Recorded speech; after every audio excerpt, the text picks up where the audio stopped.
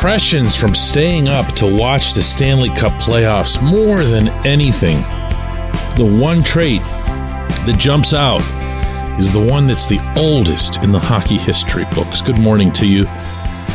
Good Friday morning. I'm Dan Kovacevic of DK Pittsburgh Sports, and this is Daily Shot of Penguins. It comes your way bright and early every weekday if you're into football and or baseball. I also offer daily shots of Steelers and Pirates, where you found this. Connor Hellebuck, Andrei Vasilevsky, the list of the goaltenders that are participating in these playoffs and performing at a high level, not everybody every night, obviously, given a couple of the names that I just mentioned and how things went for them last night. It's just a big, lights blaring reminder that goaltending is everything, especially when it comes to the playoffs. You're not going to be able to escape not having a playoff level goaltender. Usually you can't even get away with it now through a single round. And I'm sorry, I don't have a reason to believe that the Penguins still have one of those in their employ. I'd like to look at Tristan Jarry's regular season performances, his peak showings whenever he's been in the net for a sustained period, when he's run up 920, even 930 save percentages over a span, when he's been one of the top 5 or 6 goaltenders in the league, again, for a span. But that's not what this game is. It's not been that ever, and it's not going to become that anytime soon. There are not 64 quality NHL goaltenders out there, okay? You're not going to get to a phase where now everybody's got a 1A and a 1B. You're just not. You've still got to have that one guy and then do the best you possibly can for the backup. Anybody who thought that the reality for the long term was going to be what the Penguins enjoyed in 2017 with Matt Murray and Marc-Andre Fleury, no. They were actually probably the last tandem of their kind in the NHL, if you think about it. You still need someone who is the guy. And Jarry, for a million reasons, can't be considered that guy. I don't care that he's an unrestricted free agent. I don't care that it would cost an awful lot of money, more importantly, cap space, to replace him. You have to. You can't look at this past season and ignore everything that went into it, both on and off the ice. Do you remember when a lot of you were calling me nuts or mean-spirited or whatever it was, when I first started bringing up that this team, not me, but this team internally had issues with how Jarry was handling his injuries? No one thought he was outright faking them. They just didn't know whether or not he was trying his best to play through them, or whether he was even managing them properly. And everyone found it suspicious that as soon as Casey DeSmith would start playing well, whoa, just like that, he bounced back and was ready to go. And often ended up playing some of his better hockey. That's got to end. That little theater that he put on in the one corner of the Columbus locker room, I won't soon forget that. When he's sitting there surrounded by a bunch of us talking openly about all of his injuries, and that's fine. Season's over. That's actually kind of a thing in hockey, is that once the season ends, you can be as honest as you want about your injuries. Heaven knows if you heard any of Nick Bonino describing how he ended up with a lacerated kidney and then giving these way too vivid TMI descriptions of some of the treatments that had to take place, you'll know that it's okay to talk about injuries once the season ended. And it did end that night in Columbus.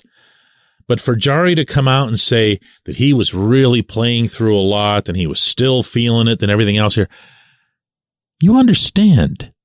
I'm talking to you now, the listener here. You understand that he played in the meaningless game, the most meaningless game this franchise has seen in 20 years at Nationwide Arena. It was his head coach's decision to play him in that game. Think about what I'm saying to you here. When Jan Ruda, who, by the way, had surgery yesterday for a core muscle issue, and I'm glad that he did because I know what kind of pain he was in and what kind of pain he was playing through to come back and appear in those last 3 games before the meaningless game in Columbus. Ruda was held out of the meaningless game in Columbus. You know why? Ruda was hurt. Ruda was really hurt. You just can't have that. You can't have that player back. There isn't a scenario in which you're going to toughen him up or make him aware of the damage that he's done to the franchise with either his playoff collapses or now his regular season multiple collapses due to injury. That's just got to end. However much or however little cap space you're going to have after whatever moves are made by this new general manager, priority number 1 has to be goaltending. And that will not be handled by goaltender number 35. When we come back, J1Q.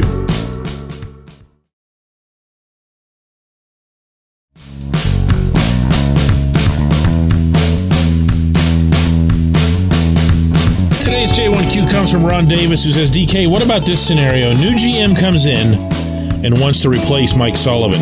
Will the Fenway Sports Group allow that to happen? If not, then this search is all a waste of time because the GM should be allowed to make that decision.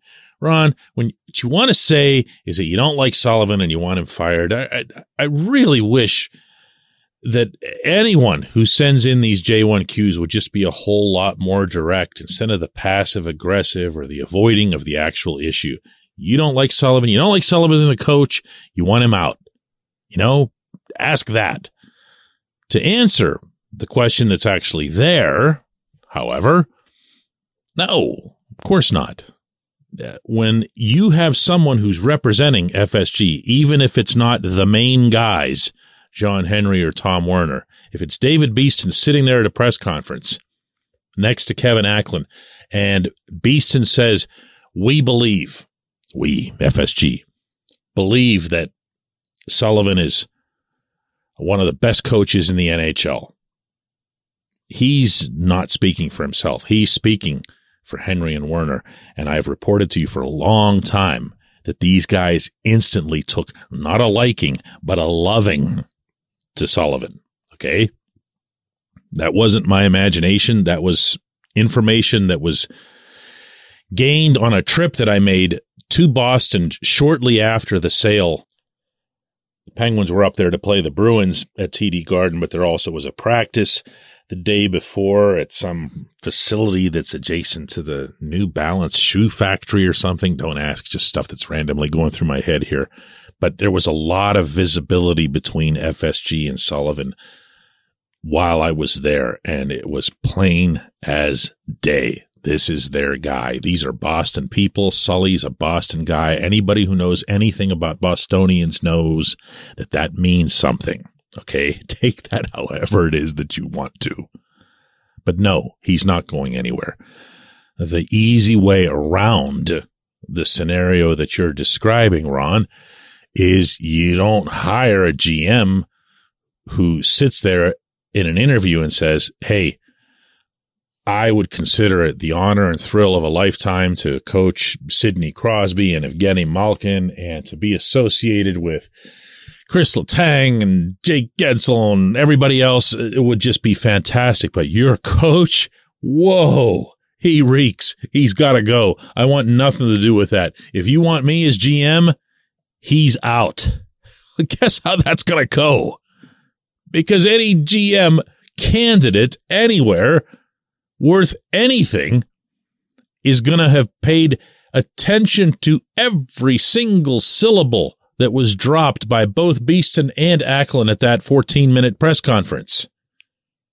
And they most definitely will have paid heed to the part where Beeston says that Sully's the greatest. So, no, this is not going to happen. But again, I ask nicely, you don't like the head coach? Say you don't like the head coach. Ask a question about that. I appreciate that, and I appreciate everybody listening to Daily Shot of Penguins. We have a long time between now and anything of relevance for this franchise, with the exception, and I should say significant exception, of the hiring of the GM, and we'll see how quickly that proceeds. Now, let's do it all again Monday.